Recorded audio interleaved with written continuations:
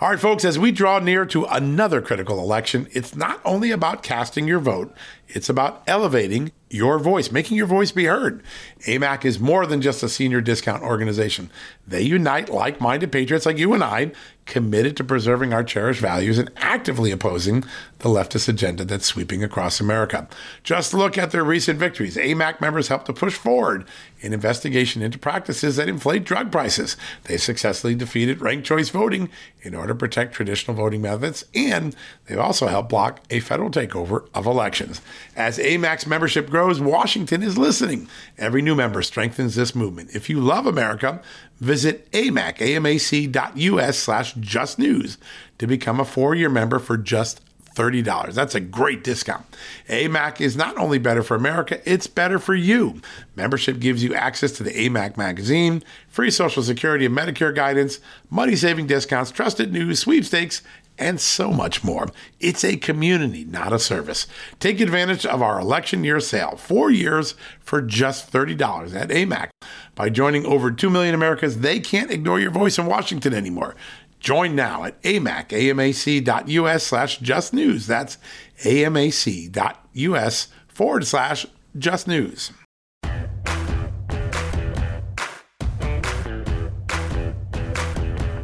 Hello, America, and welcome to a new edition of John Solomon Reports, a podcast from Just the News, where over the last 48 hours, we've had some major developments on the investigation of the investigators in the Russia collusion case. And, of course, a dramatic hearing yesterday on Capitol Hill with the brother of George Floyd and the sister of a slain police officer. The debate over racial justice and relations between America's police departments and their communities rages on, and we've got a very important guest who can weigh in on both of those. Congressman Greg Steele of Florida, Republican member of the House Judiciary Committee. He was present for yesterday's hearing. He was a major figure early on in going after the Russia collusion false narrative and trying to force out the truth about it. He joins us to talk about his perspective. He's got an amazing background. He's a lawyer, a former Army JAG. He served in Iraq, and he comes from a family full of law enforcement, including his father, who is a sheriff, and his brother, who's a SWAT team member. So he brings a law enforcement perspective, a military man's perspective, a JAG lawyer's perspective to all these issues. You're not going to want to miss that interview. He's got a very important warning about the Second Amendment and what Democrats might be doing in the legislation surrounding George Floyd's death. There may be a backdoor attack on the Second Amendment, he says. He's also concerned about the defunding and disarming of police departments, which he thinks will ultimately disserve the communities that they protect. So we're going to have a big interview with him. But first, when we come back from the commercial break, after our great advertisers and sponsors talk to us, we're going to have a conversation about three very important developments in the investigation of the investigators. You're not going to want to miss these revelations and possibly some breaking news in the next 24 hours. We'll be right back after the commercial break.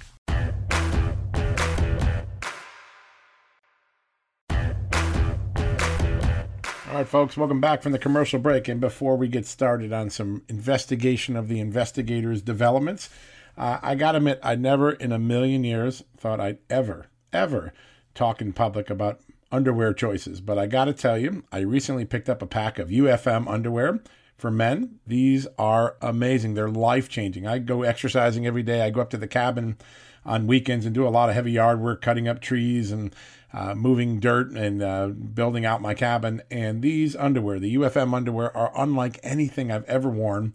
They've got a drawstring. They have a support in all the right places. And it's been life-changing for me. And so I just want to make a mention. They've been kind enough to make a special offer for Just the News and John Solomon Reports guests. This Father's Day, they're giving 30% off your order if you buy UFM underwear for men. All you have to do is when you get to the checkout cart, put in the promo code JUSTNEWS, no space, Just News without the space. And you put that in your Review Your Car pop-up box, and you'll get unbelievable discounts, 30% off. It's a great gift for dad, a great gift for yourself this Father's Day. So go to ufmmmensunderwear.com right now. Take advantage of the very special offer that they gave us for Father's Day for Just the News and John Solomon Reports fans. I'm so grateful, and I got to tell you, I'm never going to wear another underwear except this for the rest of my life. Great product. All right, enough with underwear. On to, guess what? Russia, the investigation of the investigators. Three very, very important developments that I want to talk to you about. All have broken since we last talked on Tuesday. First, House Republicans, led by Devin Nunes, are putting the final touches, on as many as 10 new criminal referrals. This will be the first time in about a year or two that Republicans have sent the Justice Department new criminal referrals, but 10 of them. They're all based on the new evidence that's been declassified in the last few weeks by Attorney General Barr, by Rick Grinnell, the temporary DNI, by John Ratcliffe, the new DNI. Lots of new evidence that calls into question the prior testimony of key figures in the case, that highlights even greater, more grievous efforts to hide and deceive the FISA court, hide evidence and deceive the FISA court, an intentional effort to deceive the FISA court. And so these referrals are going to be made very soon. It could be end of this week, early next week. What are they going to focus on? They're going to focus on false testimony. Here's a new part. They're going to focus on illegal leaking of classified information, new evidence on that the lawmakers want to bring to the attention. And then they're going to focus on misconduct in two parts of the Russia investigation. The part involving the FISA with Carter Page, and the other part involving the Mike Flynn case, where we have learned so much in the last 60 days that were kept from us for the first 2 years of the Flynn investigation. So keep an eye on that. Some big criminal referrals coming ahead, a new narrative. I think these referrals will be more than just identifying the people and the alleged crimes. It will tell a story of how the FBI used deception, violated its own rules, used leaking to sustain the narrative of Russia collusion and an investigation in the absence of any supporting evidence. And when I say in the absence of supporting evidence, I mean it. We now know that all they had was uncorroborated, disproven Russian disinformation. That's what they had, nothing. And what they also had was a lot of exculpatory information, which they hid from the court, because if the court knew about it, they would have sent the case packing before Donald Trump was even elected. So very important development. Criminal referrals from House Republicans. Hang your hat on that. It's coming soon. We'll be bringing it to you live at justthenews.com, and we'll follow up on John Solomon reports as we get a chance to dig into those. The second development to watch for is a story I broke overnight. It's sitting live on justthenews.com right now. And that is that there are a set of notes and an exchange of emails in early summer 2016. The exact dates are July 13th and August 2nd, 2016. That's 3 months before the FISA warrant was first submitted to the FISA court to target Carter Page and the Trump campaign. And those notes, those emails, show unequivocally that FBI agents, including Peter Strzok, knew from the very first interactions with Christopher Steele that the Steele dossier was somehow connected to Hillary Clinton and the Democratic National Committee. That's something they never told the court. Not the first FISA, second, third, or fourth FISA. They made some cryptic references that Steele might be working for a person that had a political interest, but they knew right out of the chute in July, right after his July 5th, 2016 interview, when Steele walks into London FBI, goes meets his old handler, an agent named Gaeta, that they knew from that conversation forward that Christopher Steele's dossier had a political origin to it. And this is what we're hearing. On July 13th, 2016, the agent who first processed and interviewed and handled Steele in London reaches out to a supervisor in the New York field office where there's an investigation of Carter Page going on, and tells the supervisor, according to the notes taken by that supervisor, that the dossier is somehow connected to Hillary Clinton. Then on August 2nd, a separate field office, not New York, not London, but a separate field office reports that one of its former confidential informants, one of its undercover people, came forward to that office because they had had an interaction, apparently with Glenn Simpson. That's what it looks like. And that Simpson had indicated he was working on a research project involving Donald Trump on behalf of the Democratic National Committee. So Hillary Clinton, mentioned on July 13th because of the original presentation from Christopher Steele. August 2nd, same thing. Now, this is consistent with Christopher Steele's recent testimony in London in a lawsuit. He said that he told the FBI right out of the chute about his connections to Hillary Clinton, and even had notes showing what he told the FBI. We're trying to get a hold of those notes. But these new FBI documents were first flashed or first referenced in passing in the Inspector General's report, Michael Horowitz's report last December. But now the Senate has had a hard time getting their hands on them. Christopher Wray's FBI, once again, thwarting transparency to Congress. So today, the Senate Judiciary Committee is ramping up to get its subpoena power. Expect these documents to be one of the early documents that Senator Graham, the chairman of the Senate Judiciary Committee, will seek to get as they press forward with a wide range of subpoenas. Again, the great mystification of a lot of the Senate investigators and frontline people I talk to on every day, the senators themselves, they can't understand why Chris Wray simply won't cooperate and provide evidence without a fight over each and every document. That's a dynamic to keep an eye on. I think it's going to come to a head this summer because the subpoenas are going to force the FBI to do something it's been trying to slow walk for a very long time. All right, finally, something that's not been slow walking lately, but moving at lightning speed, declassification. Boy, Rick Grinnell got the ball rolling, and it's now an avalanche. It's coming down the hill faster and faster every day. And my sources tell me that we are going to see in the next 24, 48 hours, hopefully as early as that, the release of a document known as the Annex to the Intelligence Community Assessment. This is the December 2016 product that the FBI, the CIA, the NSA, and all the intelligence community partners developed, giving their best assessment of what happened in the 2016 election with Russian meddling. And as we know, there was a clear conclusion and pretty significant proof, I believe, that the Russians bought some Facebook ads and did some hacking of Hillary Clinton, John Podesta, DNC emails.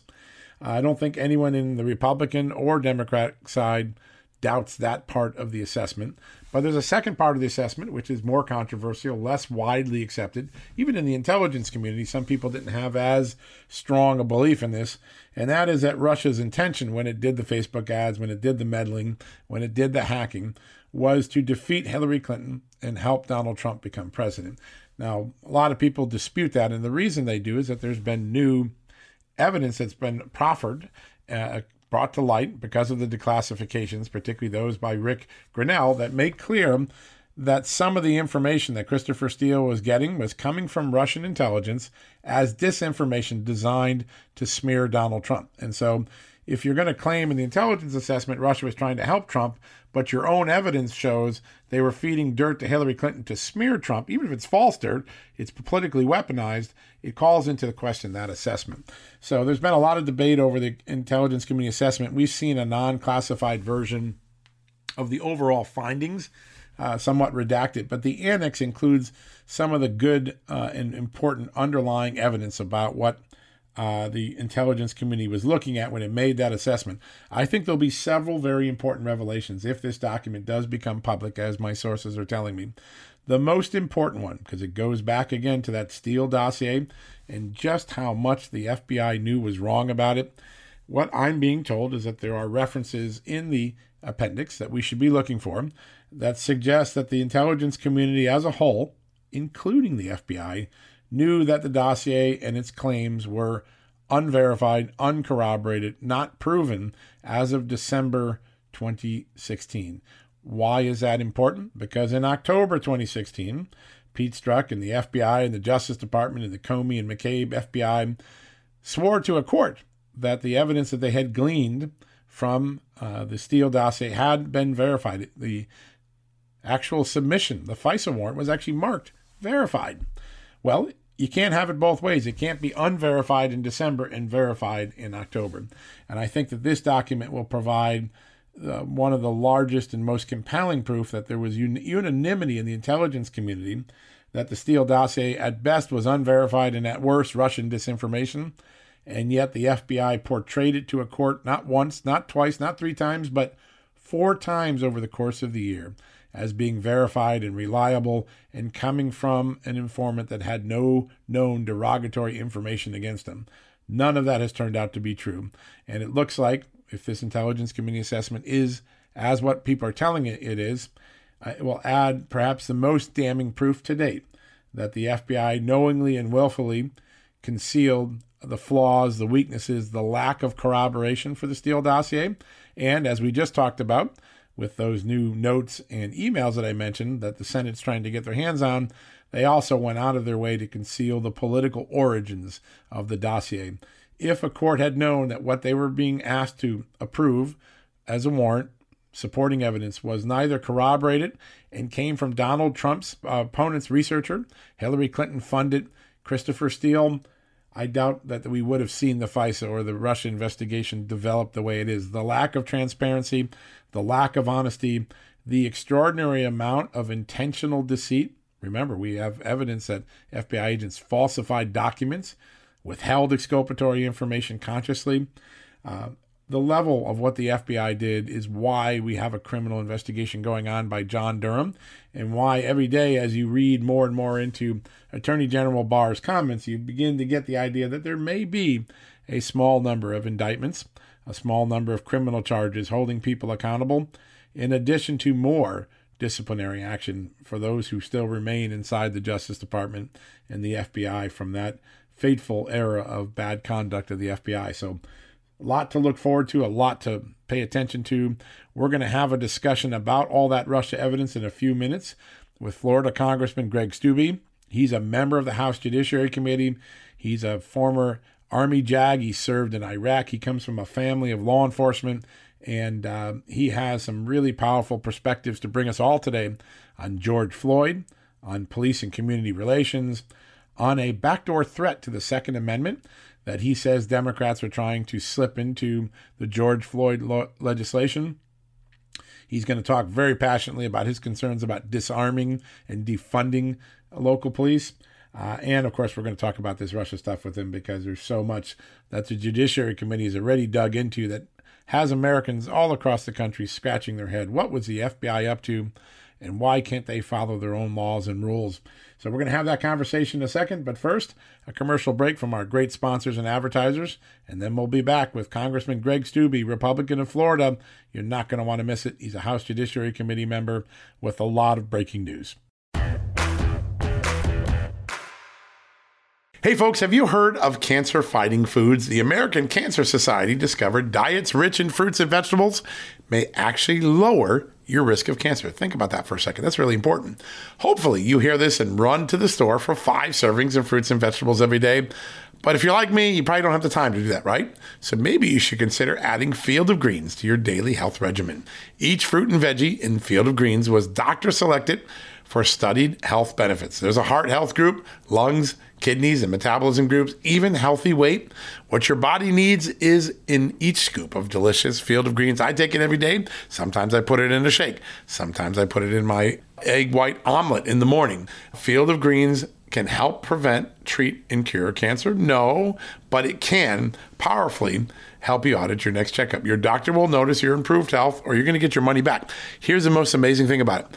I started using Field of Greens a year ago. My cholesterol is down, my blood sugar's down, my weight's down, my health is up, my sleeping patterns are better, my metabolism is up. If you want to experience what I've experienced, go check out Field of Greens. Jump into the ring here. You're going to get an enormous benefit, and it's so simple. Single scoop, a couple of seconds, healthy lifestyle all day long. Now, thanks to our good friends at Brickhouse Nutrition, Field of Greens is going to give you a 15% off discount plus free rush shipping.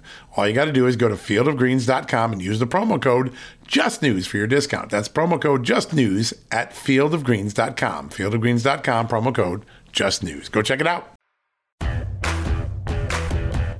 All right, folks, welcome back from the commercial break. And as promised, a very special guest, Congressman Greg Steele from the great state of Florida, a Republican, a member of the House Judiciary Committee, who yesterday participated in those very powerful hearings about the death of George Floyd and how we're going to get relations between police and their communities back on track. Congressman, welcome to the show. Yeah, thanks so much for having me. Oh, it's our pleasure. It's a great honor to have you on. So you bring an amazing perspective to this whole debate over George Floyd and police relations and racial justice, because you're a lawyer. You served in the JAG. You served in Iraq with our Army. And you come from a long line of law enforcement in your own family, right? I think your dad was a sheriff. Yeah, my dad was a sheriff in Manatee County, Florida, and had served in the very same department for over 40 years. So he worked his way up as the lowest level deputy all the way to sheriff in the same department, which is pretty unheard of. And then my brother is still at the same department, and both of them, my dad was the commander of the SWAT team. My brother was on SWAT for 10 years. My brother's now a supervisor on the road. That's amazing. Well, God bless them for their service, and you for the service you provided your country in the military. I come from a family of long line of cops too. My dad was a police chief. My brother's still a detective, and it's an amazing life to grow up in a family of blue and understand the challenges and amazing things that police officers do every day. You had a really powerful speech yesterday when you spoke in the House Judiciary Committee. I wonder if you could talk a little bit about what it was like to have Miss Jacobs there, to have George Floyd's brother there, and to try to put this entire debate into the perspective that you did yesterday. Well, I wanted to at the outset of my comments to make sure that I recognize Mr. Floyd and Mrs. Jacobs for their loss. I mean, nobody should have to watch their family member die in the manner in which they did for Mr. Floyd, and no one should have their family member targeted simply because they're a police officer. And so I wanted to try to relay to them my heartfelt, sincere condolences for their loss, but then talk about the issue at hand, which is this bill, which there are some things in it that most people, if not all, can agree upon. A federal law against lynching. There are things in there that I've already voted in support of, but there are also things that are tucked in there. And this is how Democrats work the process. And I came from the state legislature where I served 8 years, and we just didn't do things this way, where bills are created by one party in secret, pushed out, and you just have an up or down vote. They're not going to take your amendments because they have the majority. And in fact, on the floor, they're going to invoke the rule that you can't even file amendments to the bill. So it's very frustrating because we as Republicans were not involved in crafting this, despite the fact that you have a Republican Senate and a Republican administration that if you really realistically wanted to get something done, honestly, on this issue, you would involve the minority in Republicans because it's got to get through Mitch McConnell in the Senate and it's got to get to the president. Yeah, that's a great point. Yeah, I mean, right there you see that they're not. This is completely political posturing. This is just them attempting to, appease their base and quote unquote do something in response to what occurred. But there are some very dangerous things in there. And if I would have had a little bit more time, this whole issue of militarization of our police force is a very dangerous issue. And what the Democrats are attempting to do is say, police shouldn't have AR-15s. Police shouldn't have, quote unquote, military-style weapons. Police shouldn't have armored vehicles. Well, if they're able to sneak that in, and that is in the bill, the demilitarization of our police force, not only is that dangerous for our law enforcement because our bad guys are going to have AK-47s and AR-15s and all of these things, even if they obtained them illegally because they're criminals and that's what they do. But so not only is it dangerous for our law enforcement officers, but what they're trying to do is stepping to attacking our Second Amendment rights. Because if they can take away AR-15s and that type of equipment from our law enforcement and make it a federal mandate that law enforcement agencies can't carry that type of equipment, well, what do you think is going to be next?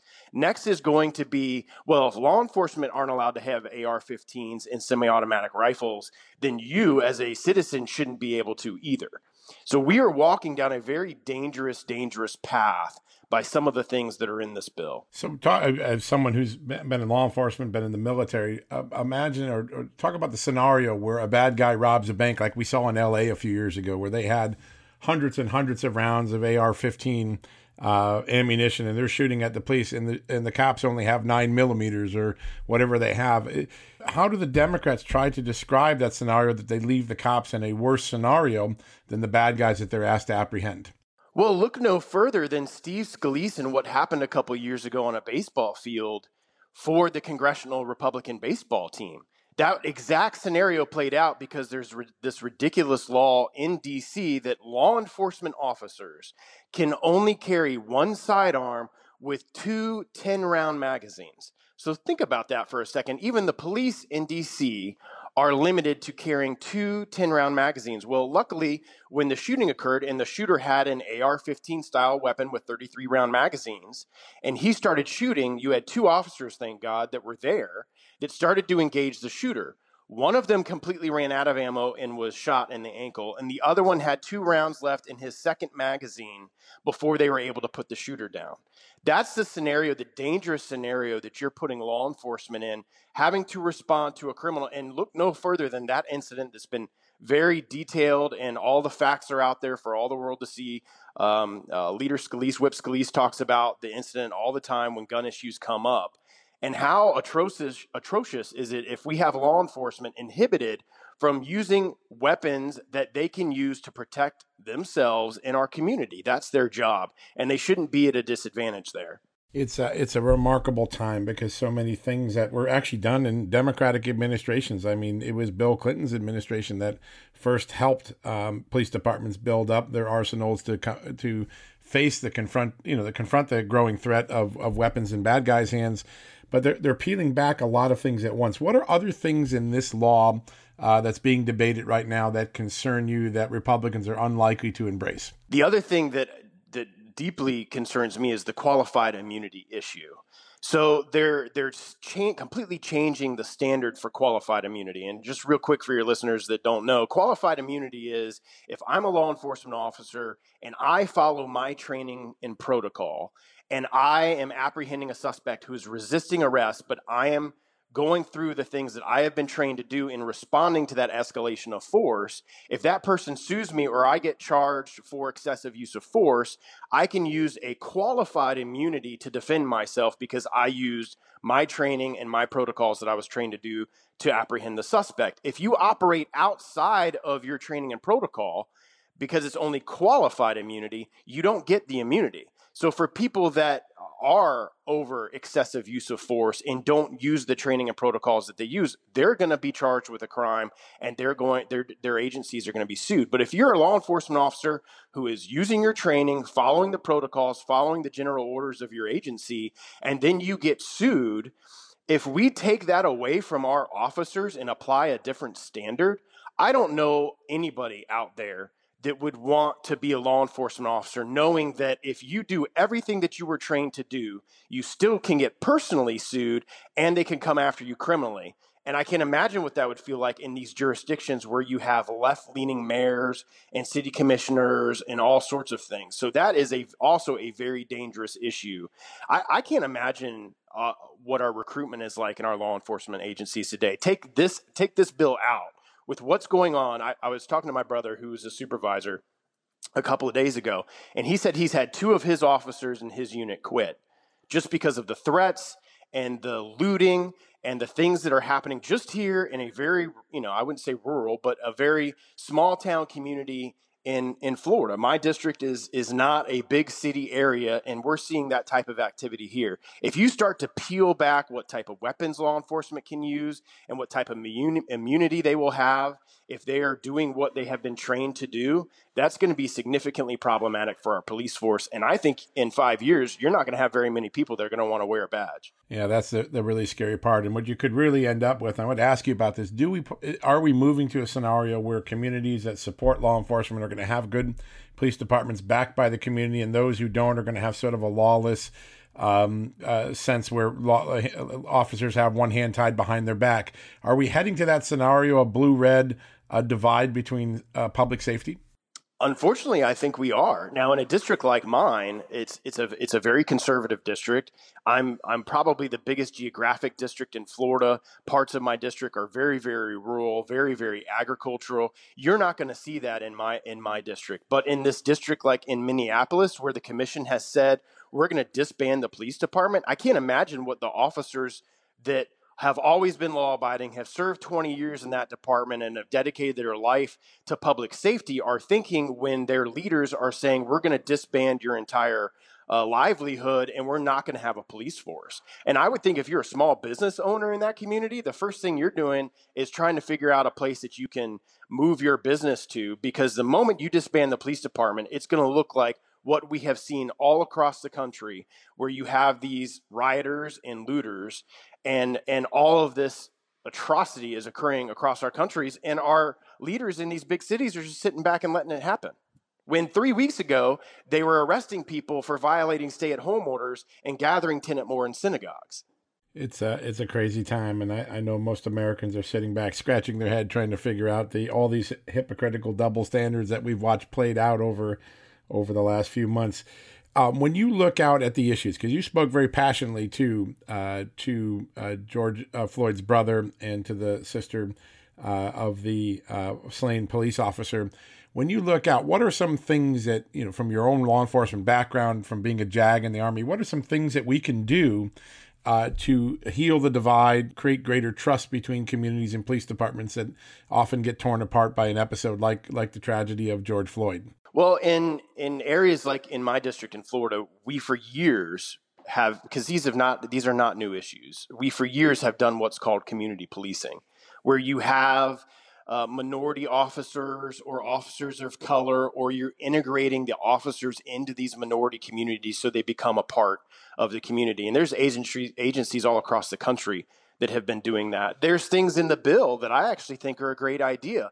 Creating a database so a bad cop who gets fired from one agency for whatever case it may be is in a national database, so that if he moves from Florida to Illinois, that Illinois department's not going to hire him not knowing what things he's done in a different agency. I think that's an excellent idea to ensure that bad cops aren't just getting moved around between agencies. There's a lot of good things that are in the bill that I think can be a bipartisan bill. You got Tim Scott in the Senate working with the administration on a bill. We haven't seen the details of what that's going to look like, but there are things that we can do.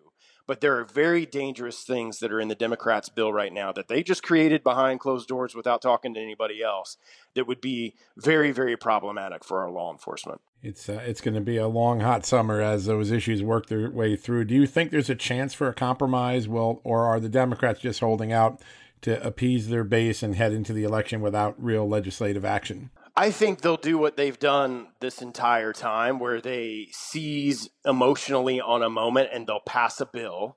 The question will then be if the Senate and the administration work out a bill that they believe is appropriate, if they'll amend the House bill and send it back to the House for consideration, or if they'll send it to conference and try to work out some of these issues. I think there are a lot of places in here that we can all agree upon would be good changes, some of the things that I talked about. So I do think there is the possibility to do a bill that would address some of these issues. It's just going to be, again, it's Nancy Pelosi in the House. She's going to make everything political. So we'll have a markup next week in the Judiciary Committee on the bill that we had a hearing on yesterday. And then the following week, they'll vote it out of the House. If things don't change in this bill, you'll see a lot of Republicans against it. It'll go to the Senate and it'll just sit there like all the other messaging bills that she sent. And then Scott and the other Republicans in the Senate hopefully will come up with something that Schumer in the Senate can get 60 votes on, and they'll probably send that back to the House. That's what I anticipate seeing happen. But there are things that I think we can get done on this on both sides of the aisle. Well, that would be good news for America, because we certainly want to fix the issues that are here and then move forward, because that's the key to this whole moment. The best way to honor George Floyd is to fix what's there and then to move forward.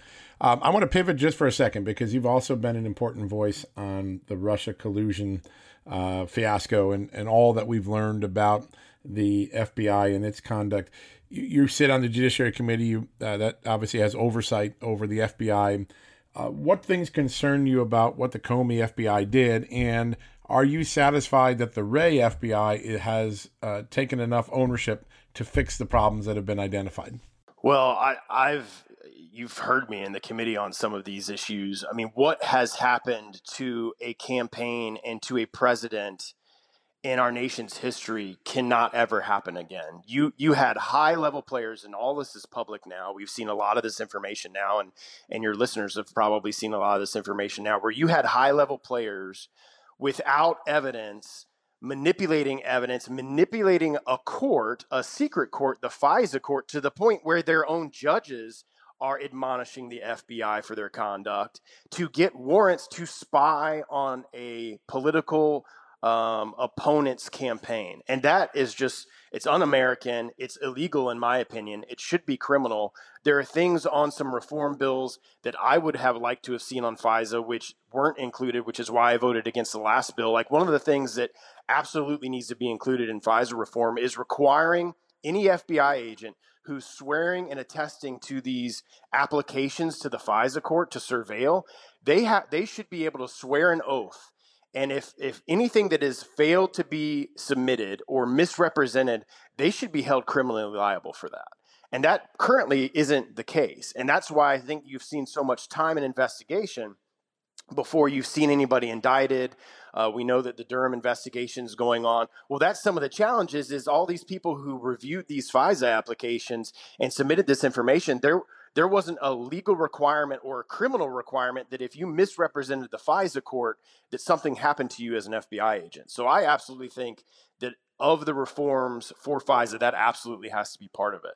So I do feel confident just by reading the news reports, and I'm sure you probably have more information than I do, that the Durham investigation is going to elicit some indictments and some charges that are going to come from all of this.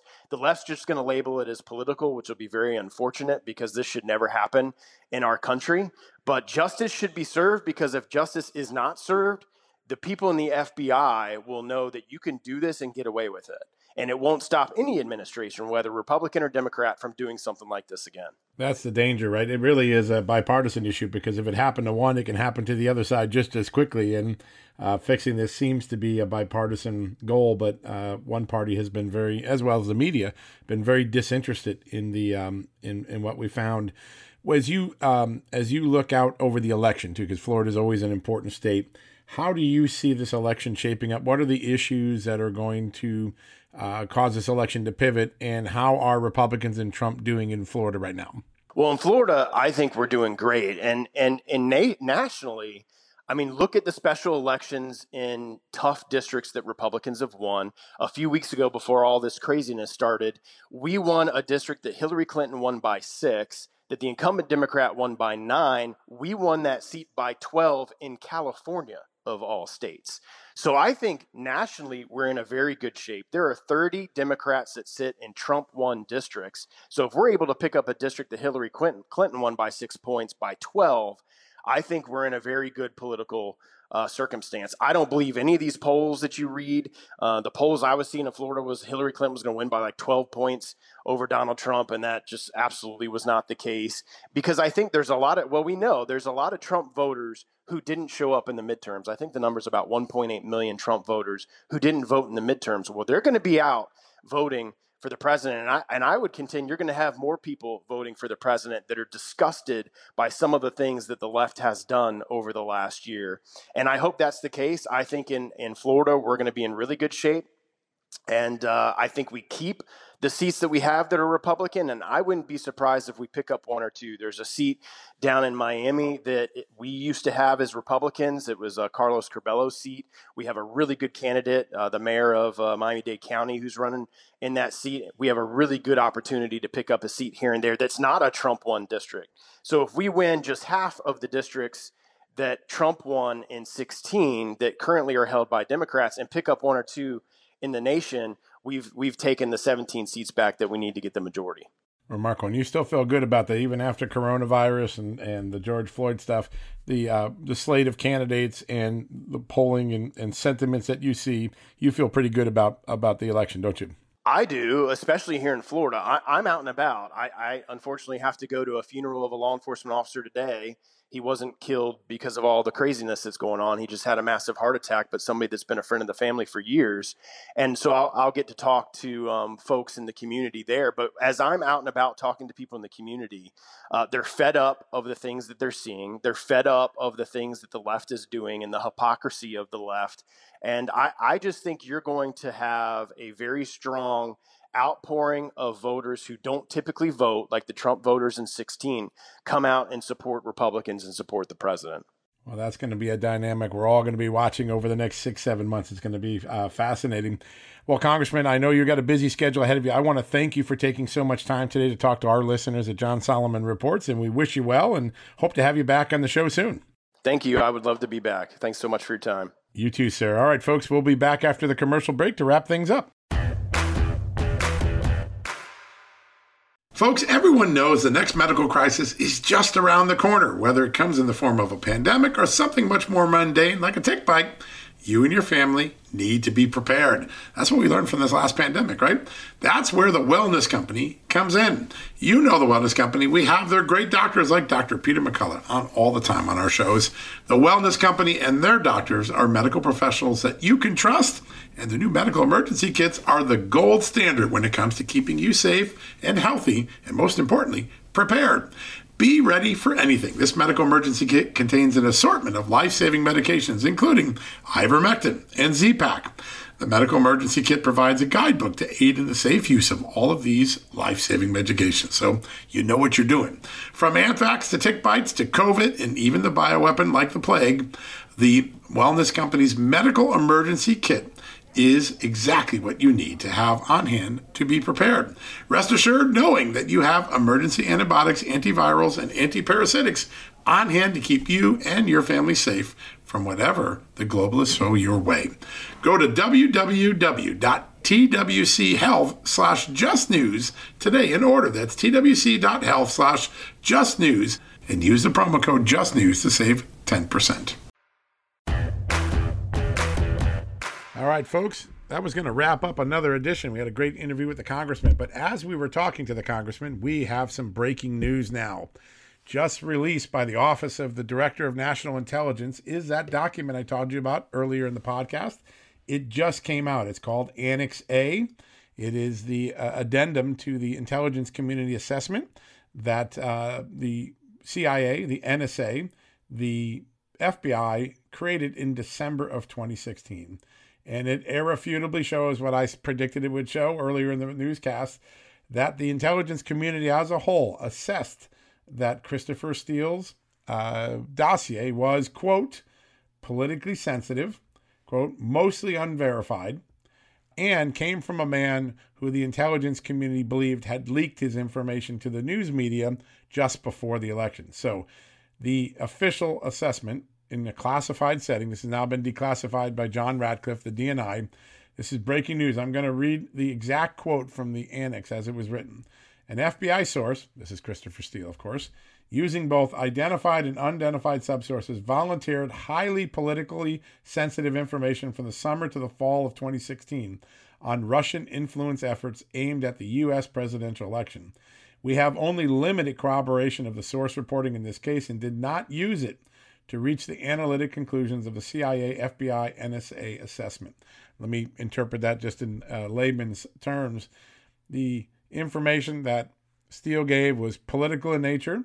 It occurred in the middle of an election, and the FBI, the CIA, and the NSA did not believe it was worth relying on to make an assessment about Russia's intentions when they meddled in the 2016 election. I'll add one more quote from the annex. This is breaking news hot off the presses. The source's reporting is direct quote. The source's reporting appears to have been acquired by multiple Western press organizations starting in October. In other words, Christopher Steele leaked his information to the news media just before the Donald Trump-Hillary Clinton election day, November 8th, 2016.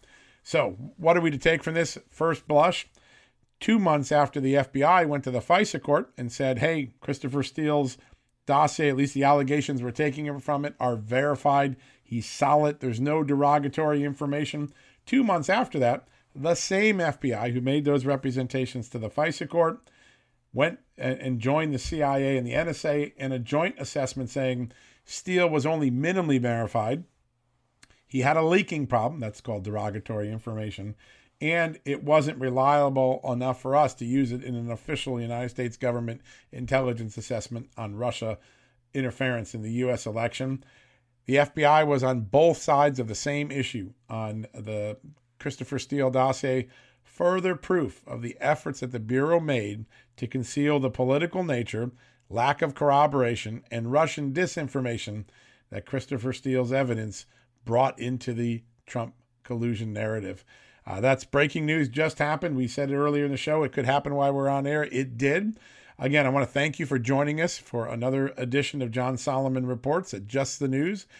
You'll be able to see the breaking story on Annex A, the ICA Intelligence Declassified document today. If you go to justthenews.com, it's on the front page. You can learn more there. It's a developing story. We'll have updates all through the day. Until then, we'll be back on Tuesday. Stay in touch with Just the News if you want to keep abreast of all of the breaking news across America. I'm John Solomon, and you've been listening to John Solomon Reports at justthenews.com. Hey folks, can your IRA or 401k stand up to the next financial crisis that our top economists are saying is right at our doorstep? By allocating a percentage of your retirement into physical gold and silver with a tax-free rollover, you can diversify and safeguard your holdings from a turbulent market and economic downturns. All you got to do is put your IRA back on the gold standard. With a multi-trillion-dollar trade deficit and ongoing geopolitical instability, experts say now is the time to make the switch. Find out how to safeguard your assets with a tax-free rollover with a Genesis Gold IRA, the only IRA that can hold physical precious metals. Protect your retirement today with one simple phone call and receive your free gold and silver guide from my good friends at Genesis Gold. To do that, call Genesis Gold Group today at 800-200 GOLD Gold. That's 800-200-GOLD, and find out how you can add precious metals to your IRA. One more time, let me give you the number. It's 800-200-4653. 800-200-4653 or gold, or visit them at genesisgoldgroup.com. Genesis Gold, welcome to the John Solomon Just the News family. At Just the News, we break the stories others in the media ignore or are too afraid to tell. We did it on Russia collusion, Hunter Biden, and the security and intelligence failures that preceded January 6th. Our stories have real impact and reach because we stick to the facts. I'm John Solomon. You can help me expand our honest, unvarnished, and unbiased reporting by becoming a premium member at Just the News. You'll get an ad-free experience and exclusive member-only access to events, and you'll be helping us dig up more truth. Join today at justthenews.com/subscribe.